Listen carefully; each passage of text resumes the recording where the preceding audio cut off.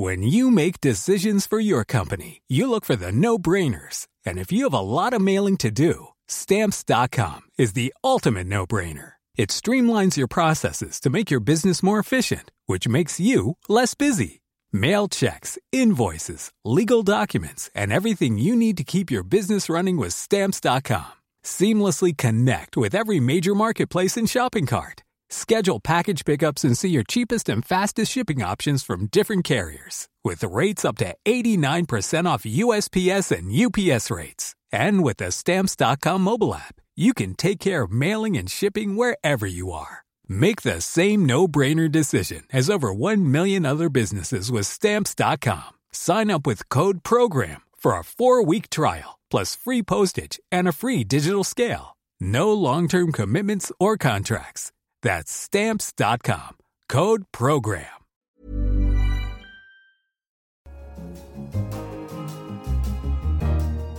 Hello, and welcome to our Money Talks Christmas Jamboree, the highlight of the year at Economist Towers. I'm Philip Coggan, your host, and we'll be celebrating the business, finance, and economics highlights, as well as the lowlights of 2018. For this lavish and boisterous gathering, we're truly delighted to be joined by Charlotte Howard, the Economist New York Bureau Chief and Energy and Commodities Editor. Hello, Charlotte. Hello, Phil. And Vijay Vaitheswaran, our Business Editor. Welcome, Vijay. Hello there, Phil.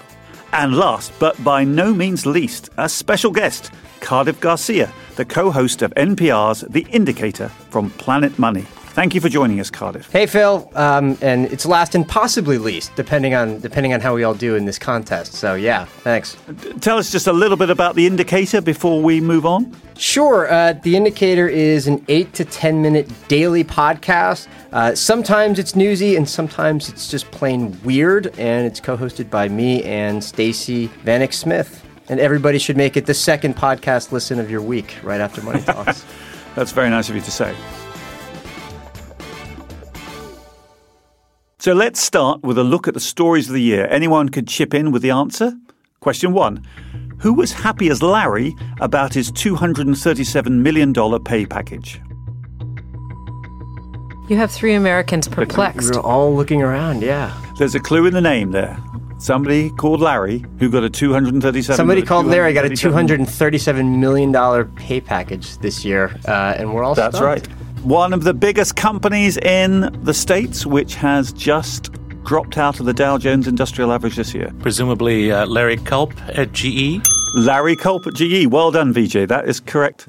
He replaced Jeff Immelt's replacement after only a year, and he's got this $237 million coming over the next 5 or 6 years. So I don't know if that's the biggest example of an executive pay package we can think of this year, but maybe there's some others you would suggest that are equally large. Well, I think even bigger is the pay package Elon Musk won for himself, that if his company becomes a $1 trillion valuation company, he'll pocket hundreds of billions of dollars. It's a obscene, but at the same time quite reasonable pay package he was able to get before plunging the company into utter chaos and almost getting thrown in jail by the Department of Justice and other investigators. Yeah, I think the one I'm trying to think of is what's a good example from this year of somebody who got a huge pay package to leave? You know, I think I might have Megyn Kelly on my mind right now, but in terms of CEOs, there are always some good examples of these. I got to tell you, I didn't realize that Larry Culp had gotten a pay package that big. I mean, given what's happening with GE. Especially if it's based on future valuation of GE stock, it might not be worth so much, depending on what happens. Its rating on its debt is close to junk already.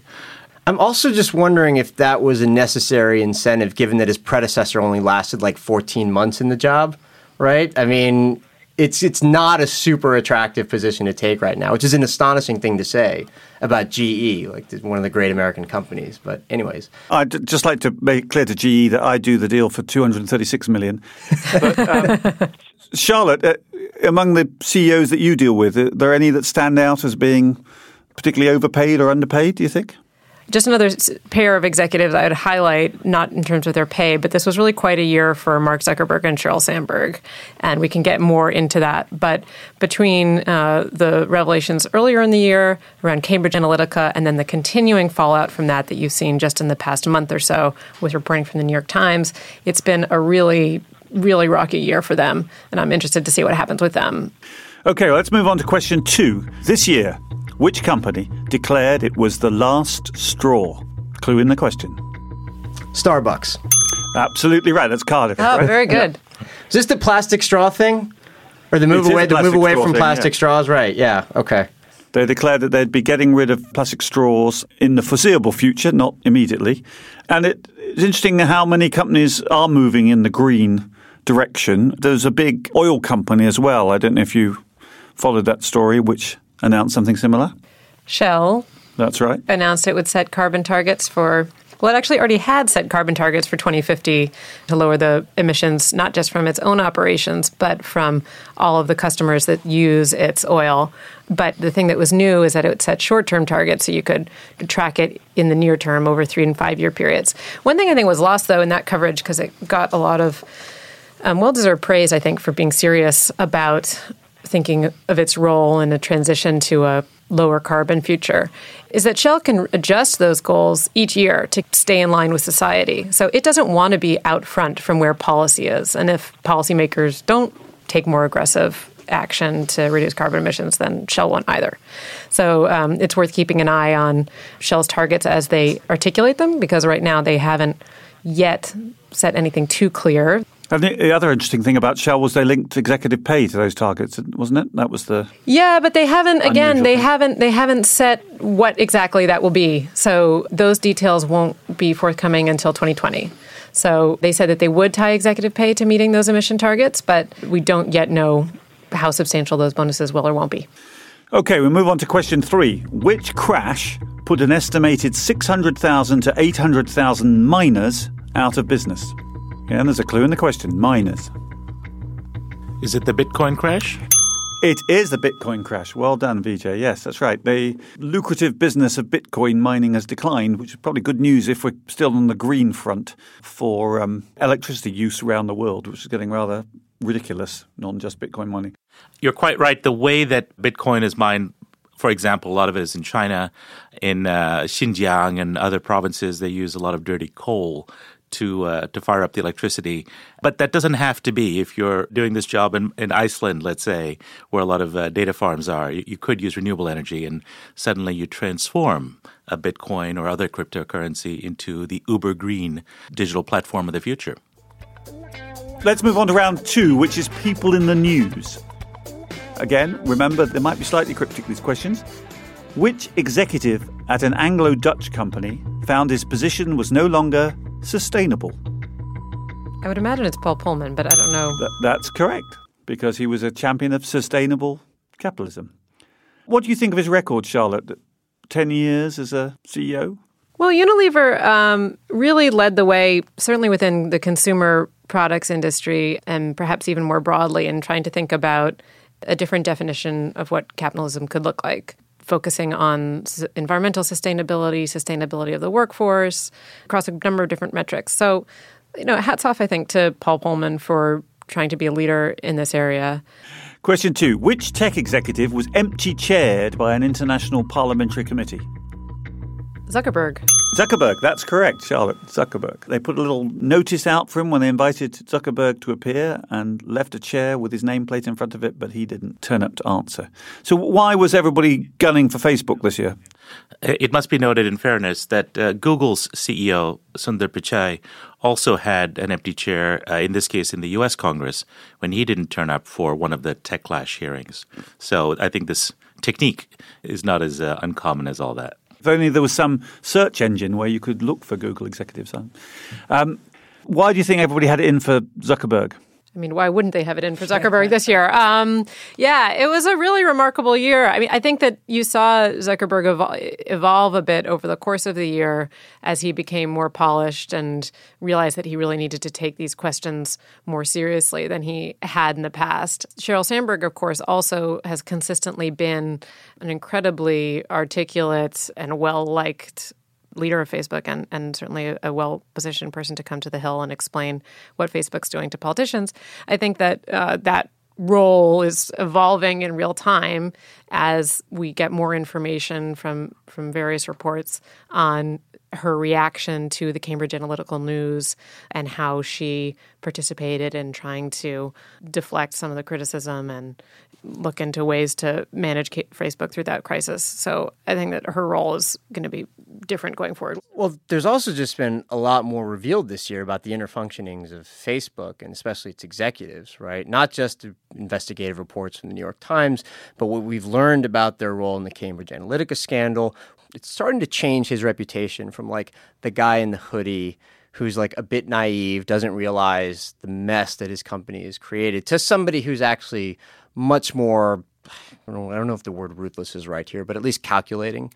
Somebody who actually has to take responsibility for everything that the company's done. Like, I think his public reputation has shifted so dramatically. And that actually makes a big difference in terms of how the company's monitored, the way that policymakers look at it. So I agree with Charlotte that this actually, to me, is one of the 2 or 3 biggest stories of the year, is the backlash against the tech companies. Okay, let's move on to question 3. 420 proved to be the wrong number for which corporate leader? Oh, we all know this one. We should say it at the same time, I think. VJ's chomping at the bit, though. Go ahead. It was clearly Elon Musk, the toker-in-chief over at Tesla, although he has recently claimed on television that he doesn't smoke marijuana, despite the appearances on a video podcast of having done so. The real trouble he got into was not really the marijuana references, but his incompetence in arranging in manufacturing. I mean, where the rubber hits the road, in this case, literally the rubber from the tires of Tesla Model S vehicles were not hitting the road fast enough. He bet the entire future of the company, Tesla that is. He had promised to ramp up production dramatically and to go mass market. That would have been really the validation of the entire Tesla thesis for electric vehicles. And he was not able to crack the code on how to manufacture these cars at volume. And it's a work in progress. They've made some more recent progress. But in the course of the year, it became clear that it was a problem that he couldn't solve easily. And in the meanwhile, all the rest of the world heard from him were moronic and irrelevant tweets about all manner of subjects, new products like flamethrowers that he launched on the side as a gag, and of course the infamous podcast where he smoked pot.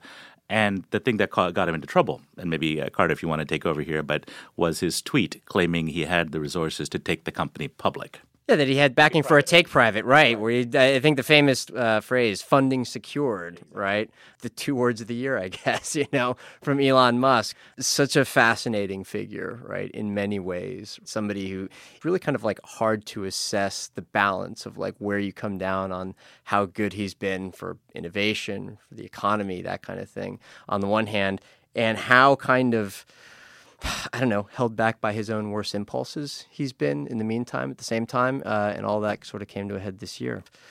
My view on Elon Musk is that in a world of mediocre, self-serving corporate chiefs and crony boards in American capitalism, really Anglo-Saxon capitalism, he is a wonderful antidote. He is a truly ambitious, game-changing entrepreneur who's willing to put everything on the line. Time and again, he's shown enormous ambition and a willingness to take very high risks with his own capital at a time peers in Silicon Valley cash out, they become trillionaires. He is to be applauded, I think, in raising the game in terms of ambition. The problems have to do with some of his personal failings, right? He tweets at all hours of the day and night, anything that comes into his mind, and he makes some questionable decisions which are a problem only because his company is public. If he were to take Tesla private genuinely and somehow manage to do it, he would have a lot more room to do all of these shenanigans.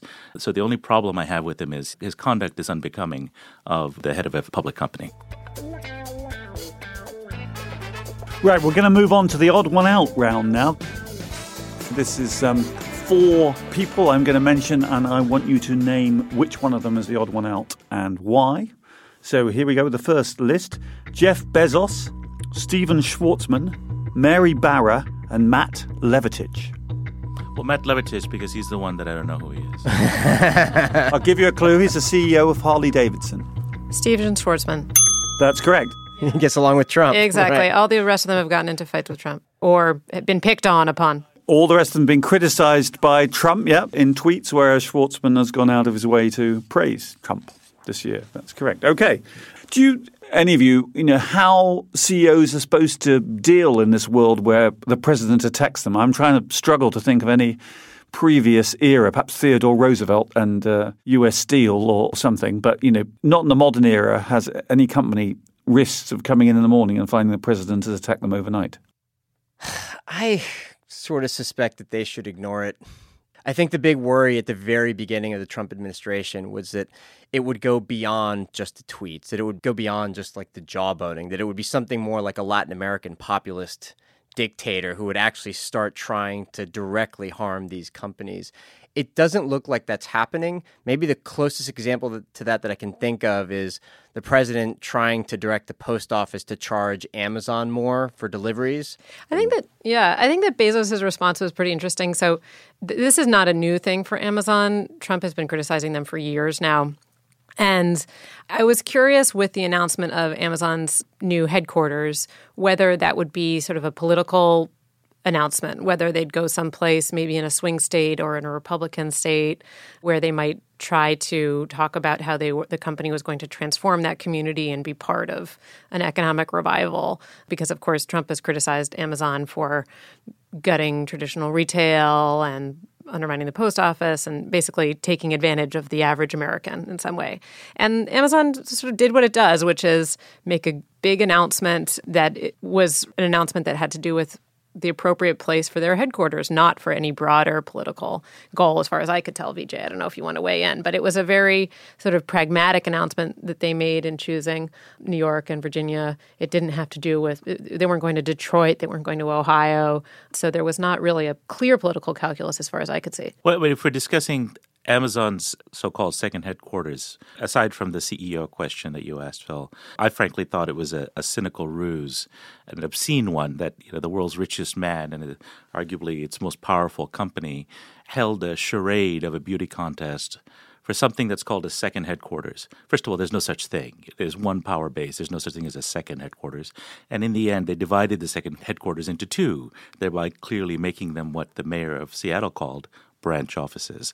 So the whole thing was a false trail, but they got scores of American cities to spend uncounted hours and money on consultants to get together the data, the proposals, all held secret under non-disclosure agreements, data that is commercially invaluable to Amazon for future decisions on logistics and sales and so on that they've now acquired.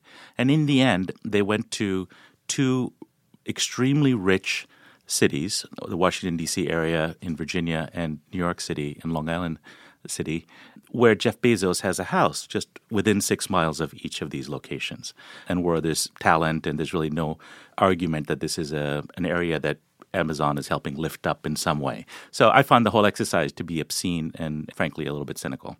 And, of course, this is not to mention the billions in taxpayer subsidies that they will end up getting.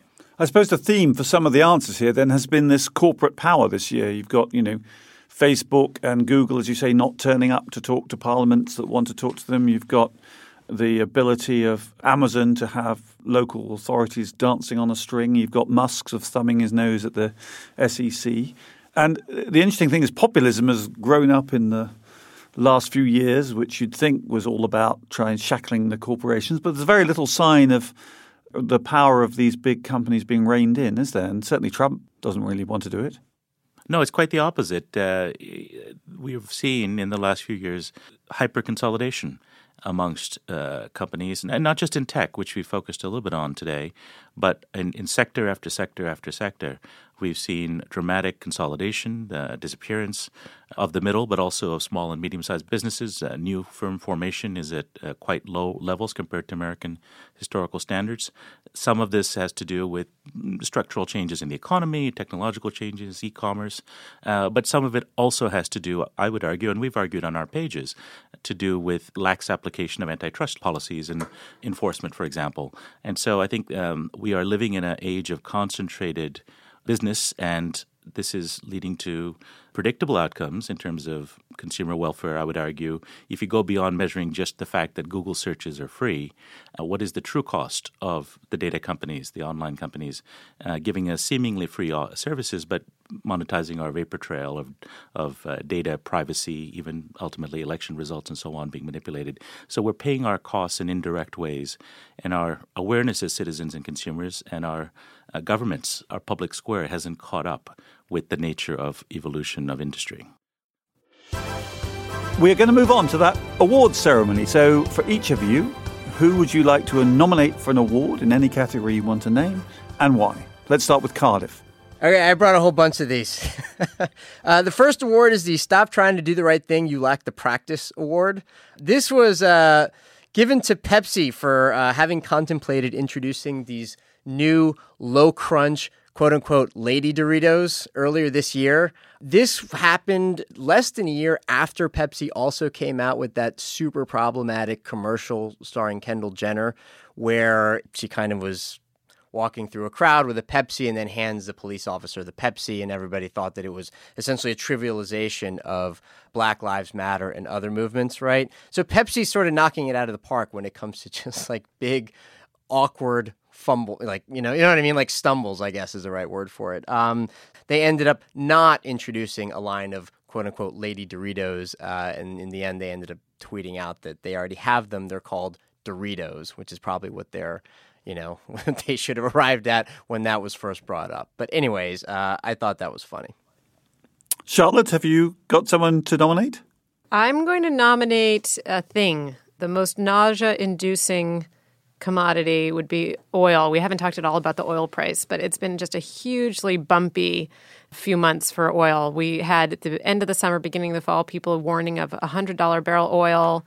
There were Iran sanctions looming at the beginning of November. Saudi Arabia and Russia were trying to comply with the Trump administration's plea to raise production and keep the oil price down. And then you saw the Trump administration essentially lift the sanctions for the countries that account for the vast majority of Iranian oil. There was also huge production coming out of American shale, and the oil price crashed. And you've seen it go up and down. There was an OPEC meeting at the beginning of December where they agreed to cut production. But it's been quite a dizzying sequence of events, and I think is a reminder of what the oil markets might look like going forward in this new era with American shale, where you have the traditional big producers that used to try to control volatility, increasingly hampered in their ability to do so, both by American shale and also by volatile countries, including not just Venezuela, Libya, and Iraq, but the policies coming out of the Trump administration. Thank you. And Vijay? So I'm going to give the No Good Deed Goes Unpunished award to John Flannery, the short-lived CEO at GE. He came in after a very long-serving CEO and chairman, Jeff Immelt, for years let the company drift. Some people called it innovation theater, where they would show off lots of fancy things, but nothing would ever create anything valuable. Certainly things went wrong, key parts of the company under his watch. The new man came in, John Flannery, with a plan to clean house, and most incredibly, rather than keep on an unwieldy and crony-ish board, one of his first reforms was to reduce the size of the board, phase out people with irrelevant backgrounds, and put in people with relevant experience and give them teeth, including an activist investor. And in less than 14 months, without having had a chance to make some of the cuts and changes that he had promised to do, one of the people he had put on the board organized a boardroom coup, ousted him, and is now the new chairman of GE in his place. So the very reforms that he put in place to give a meaningful check and balance on CEO power led to his ouster. And so I actually tip my hat, though he was not given the chance to prove that he could conduct a thorough reform of GE. He showed us a little bit of what good governance looks like. Well, that's very neat because we started with Larry Culp, the new CEO of GE, and we've ended with the former CEO. So thank you very much, everybody. And I declare that the result is a tie. You all did brilliantly. We all did abysmally well. Thank you. Cardiff, Charlotte, and Vijay. And thank you, the listeners, for listening to this special edition of Money Talks. I'm Philip Coggan in London and New York. This is The Economist.